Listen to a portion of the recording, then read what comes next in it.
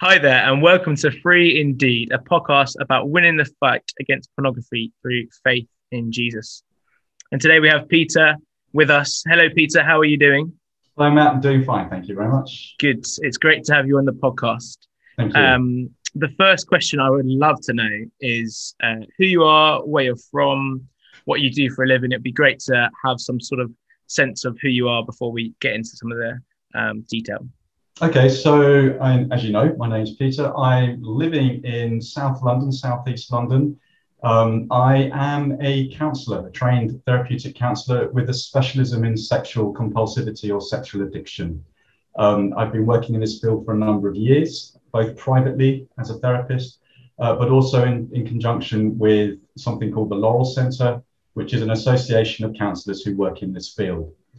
Prior to that, I've been working amongst churches, and one of my passions, one of my desires is to see understanding of this area increased amongst churches and those who work with people pastorally. Well, that's also one of our aims, so I'm glad we're on the same page with that. Yes. My first question to you is, you mentioned sexual compulsivity, which is actually quite hard to say. I want to talk to you about the term sex addiction or porn addiction. This is mostly about porn addiction, not necessarily sex addiction. Is porn addiction a scientifically accredited term? We hear it a lot in terms of the porn industry, but is it actually scientifically backed? Is it recognized in the scientific community? Okay, so the first thing I'd like to ask about that is, do you need something in the scientific community as a scientific term, as a classification of a broken leg, to know that you have a broken leg? Just because it may not be scientifically determined as a term may not really mean that there isn't a problem in the first place. So in answer to your question, the quick answer is no, it is not an accredited term. The slightly longer answer is not yet. And the more complicated answer than that is that there are two places where you get classifications for mental health problems. One is called the DSM, and that's produced in America. And the other one is the International Classification for Diseases, which is produced by the WHO. Now, neither of them list sex addiction or porn addiction as a recognized item. However, the ICD does currently list compulsive sexual behavior as a disorder, as a problem. Interestingly, amongst behavioral disorders, there are only two recognized addictions in that kind of accredited sense, and that is gaming and gambling. But this doesn't mean that other processes cannot be addicted. All it means is that as yet, the scientific evidence has not been put together to allow them to be accredited, as you put it. And the expectation of those like me who work in this field is that in time, this will be recognized as an addictive process. We're just waiting for that time to happen. But in the meantime, for those who have a broken leg, we find that it's important to work with the broken leg rather than dismiss it because the term isn't yet accredited. Brilliant. And you mentioned there, if and when it becomes a accredited term, will it become a physical illness or a mental health issue? And how do you determine whether something is physical or mental health? I suppose it affects both, doesn't it? Well, like anything, there's both a physicality and a mentality to any issue that people are struggling with. Consider, for example, either gaming or gambling. How much of that is mental? How much of that is physical? The expectation is that I feel that this will be grouped with the gaming and gambling as behavioral disorders or behavioral addictions. Brilliant. But that's my personal opinion, based on where I've seen the field going. Yeah. Well, it's great. It's great to have an opinion based on a good working knowledge of the subject. But my next question would be around how do we define addiction? What is actually addiction in terms of like a base understanding, and then I guess we can go from there in different avenues. But what actually is addiction? Well, addiction. Again, if you look at something like the ICD-11, and I'm going to pull from that some elements that they say about things. So you may say an addiction is kind of like a behavior that feels out of control, that people have tried to stop, but unable to do so, that it's taking them in a direction they don't want to go, that it is having an impact on the rest of their life. From the ICD-11, the definition they give of compulsive sexual behavior kind of flows along the lines like this. It's a repetitive sexual activity that becomes a central focus of life to the point of neglecting health or other responsibilities or other relationships. That there have been numerous efforts to significantly reduce the behavior, but they have not been successful. That there is a continued repetitive behavior despite adverse consequences to the individual, deriving little or no satisfaction from it, which is one of the interesting things about problematic pornography use, if you want to look at it like that, is that very often the individuals don't derive a huge amount of satisfaction, if any, from the activity they're engaged in. There is a pattern of failure to control intense sexual impulses or urges and resulting in repeated sexual behavior with pornography, the viewing of it and masturbation going along with it, that is manifested over an extended period of time, 6 months or more. So this isn't something that just happens once. This is something that's been going on for a while, and it causes marked distress or significant impairment in personal, family, social, educational, occupational, or other important areas of functioning. Now, the ICD then adds something else.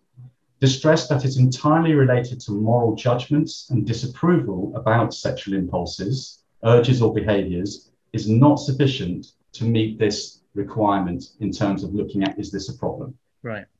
So we have to take the moral side out of it in a sense. Just because one may disapprove of the activity on a moral base or on a spiritual religious base does not mean that what someone is engaging in is actually a problem. Yeah, I might disapprove, for example, of having cookies after my tea because I don't really need a biscuit after my tea. But just because I have a biscuit after my tea doesn't mean that I'm addicted to having a biscuit after my tea. Right. And it's important to distinguish between the two patterns of behavior.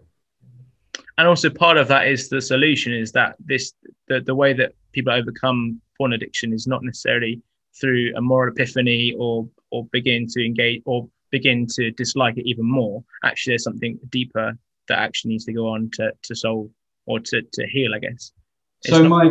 Again, in my experience with working in this field, I kind of feel that there are two areas that we tend to take people through. One is the question of what are you doing and how can you stop that if you want to stop it?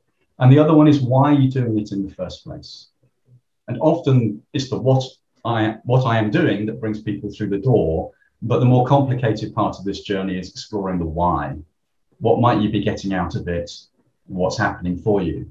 For some people, it's simply that there's an opportunity that they've learned to exploit. And so closing down the opportunity solves the problem. For other people, it's more about managing their emotional life, the pain that they may feel, the relational issues that they have, the self-esteem issues and the shame, which can all feed into a behavior that they're trying to do in order to get away from feeling uncomfortable with life. Again, if you think about the term comfort eating, it's a very similar thing. So people who comfort eat in order to deal with their own anxiety or their own self-esteem issues, for some people, problematic pornography is a comfort porn use.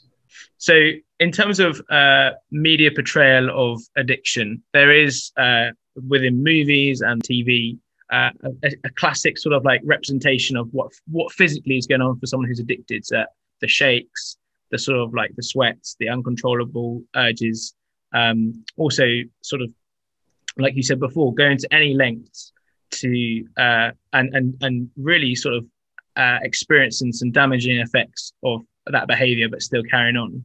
How, in terms of physically, how does that manifest? Is that accurate? Is it quite accurate to see people who experience porn addiction, experience shakes or sweatiness or things like that? What are some of the sort of physical manifestations of porn addiction? That's a really, really large piece of string, and it's an incredibly broad question. And when I hear you describe it like that, my mind kind of flips more to the substance abuse addictions rather than the behavioral side of things. But do people experience anxiety when they're not able to get hold of their behavior of choice, their fix of choice? Some do. I've not seen people sit in front of me literally shaking because they're not able to access their pornography or are trying to stop pornography. But that sense of craving for something, longing for something, feeling heightened anxiety because one can't get it, feeling a bit low and depressed because one can't get it, Yes, that's all there. But again, I wonder to what extent the habit of using pornography in this case, a bit like the habit of turning to a cigarette or comfort eating, has masked what is already there. And when you take away the blanket, it just feels a lot more uncomfortable. So we've spoken a little bit about addiction, how that manifests, some of the causes, some of the things that go on. I'd like to sort of turn now to what actually is going on in our brains, either physiologically or psychologically, during porn use. So during porn use, what is actually going on in our brains, and how is the habit or addiction formed psychologically? Right. If you could take me through that. For anybody who's interested in actually having a look at that a little bit more, I can recommend a book that's called Your Brain on Porn, Internet Pornography and the Emerging Science of Addiction. It's written by someone called Gary Wilson. And in it, it has a chapter on the biology that goes on in the brain. I mean, our brains are amazingly complicated things, way more complicated than I understand. But there are some things that I think we can look at here. When you look at the brain formation throughout life, there is what is often referred to now as, if you know the old debate of nature nurture.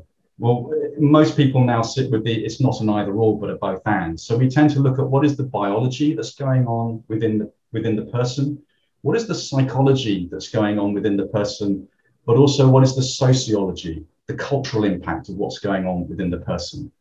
And that's often referred to now as the biopsychosocial view of what makes us who we are. Someone else has looked at it and said you can add in what is the emotional life, the relational life, the sociological life and the cultural life that person is exposed to and experiencing that may feed into the behaviors that they're engaged in. And that applies to porn use as anything else. But with regards to pattern formation, we all develop habits. That's how we live. And our brain may be considered in a sense to be a butler. It's trying to make life automated and make it easier.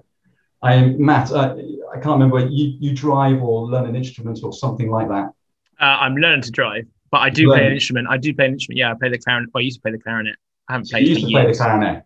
I mean, when you've got a new piece that you're learning for an exam grade in clarinet, you're trying it out for the first time. What's it like? What was it like in your experience? A lot of mistakes, difficult to read, try and learn it like off by heart if you can. Trying to make sure that you sort of know it as best as you can before you go into the exam. So off by heart, which means that you're trying to automate the process of where the keys, what notes you play in what order, and that gives you time to focus more on the nuance of tone and that kind of thing in trying to get something of the mood of the piece across and not just the technicality of the notes. It's the same with driving. When you first learn to drive, it can feel really clunky and awkward, and a lot of people describe it as terrifying. But those who have driven for many years, it's automatic. They don't even think about it. Much like if you know a piece in the clarinet really well, you don't need to think about it. It's just there, it just flows. And that's what the brain is trying to do. It's trying to make life automatic.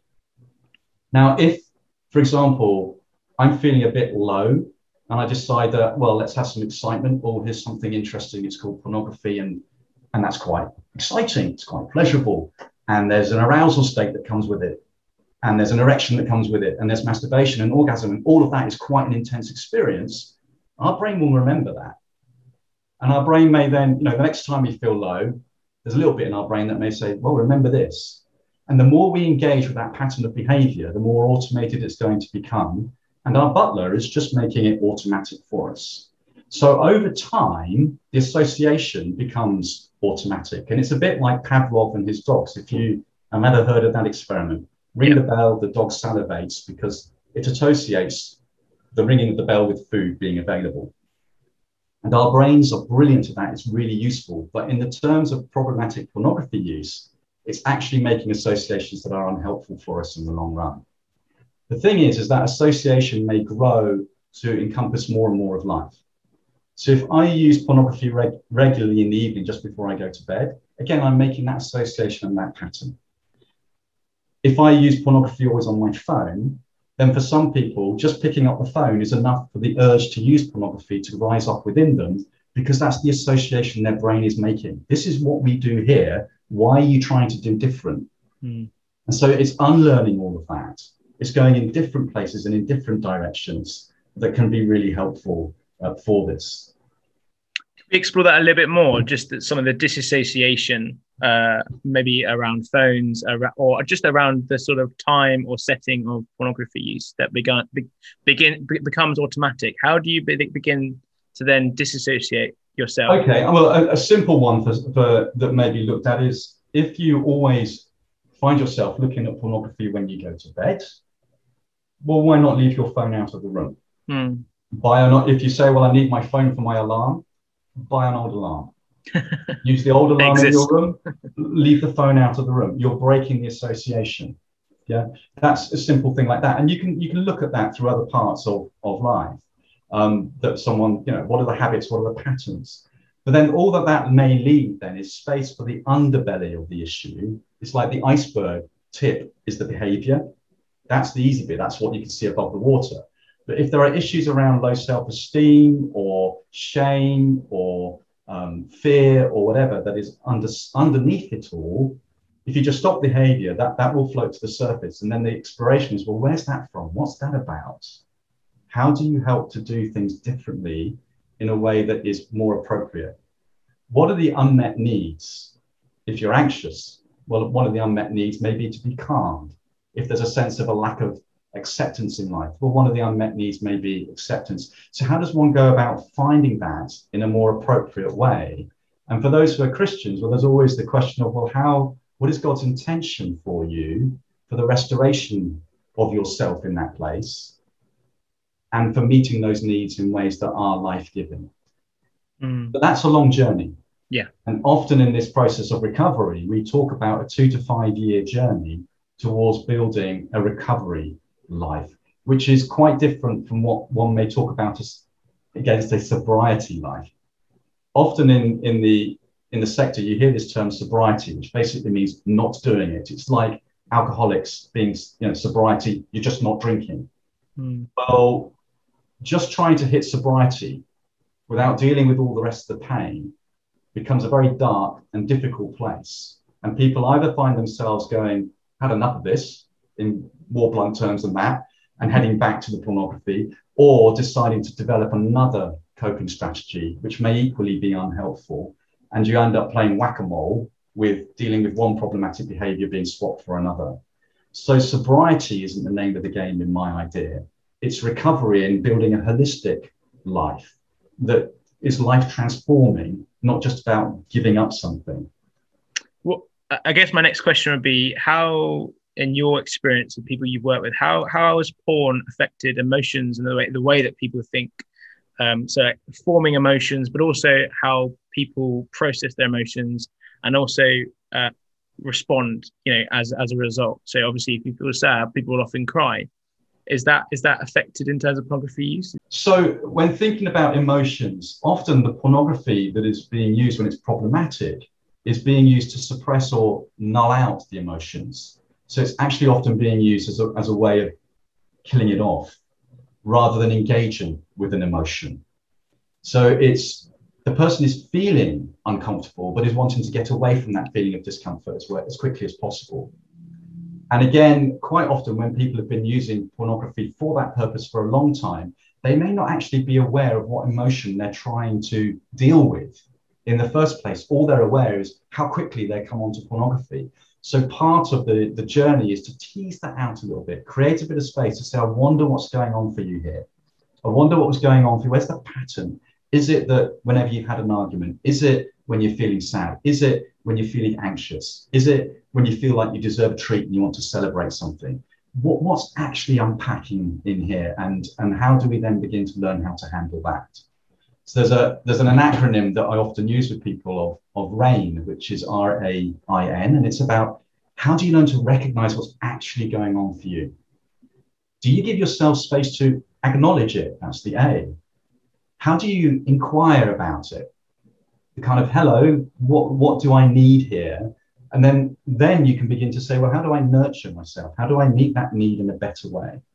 But for those who've been using pornography for a long time to just deal with emotions, the length of time between being kind of activated, I'm feeling uncomfortable, to getting onto porn or becoming preoccupied about getting onto porn becomes so short that they're not even aware of what emotions triggered it in the first place. So we need to take a step back.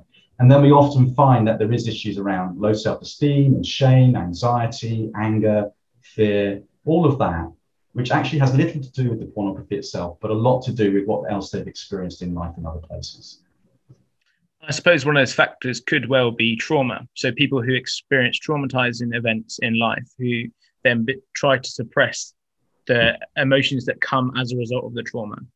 Do you often see that? Do you often see people who have been traumatized or experienced?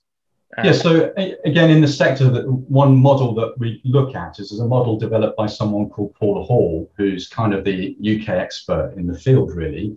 And she developed what she called the OAT model, OAT model, which basically says that within every behavior you want to engage in, you need to have an opportunity.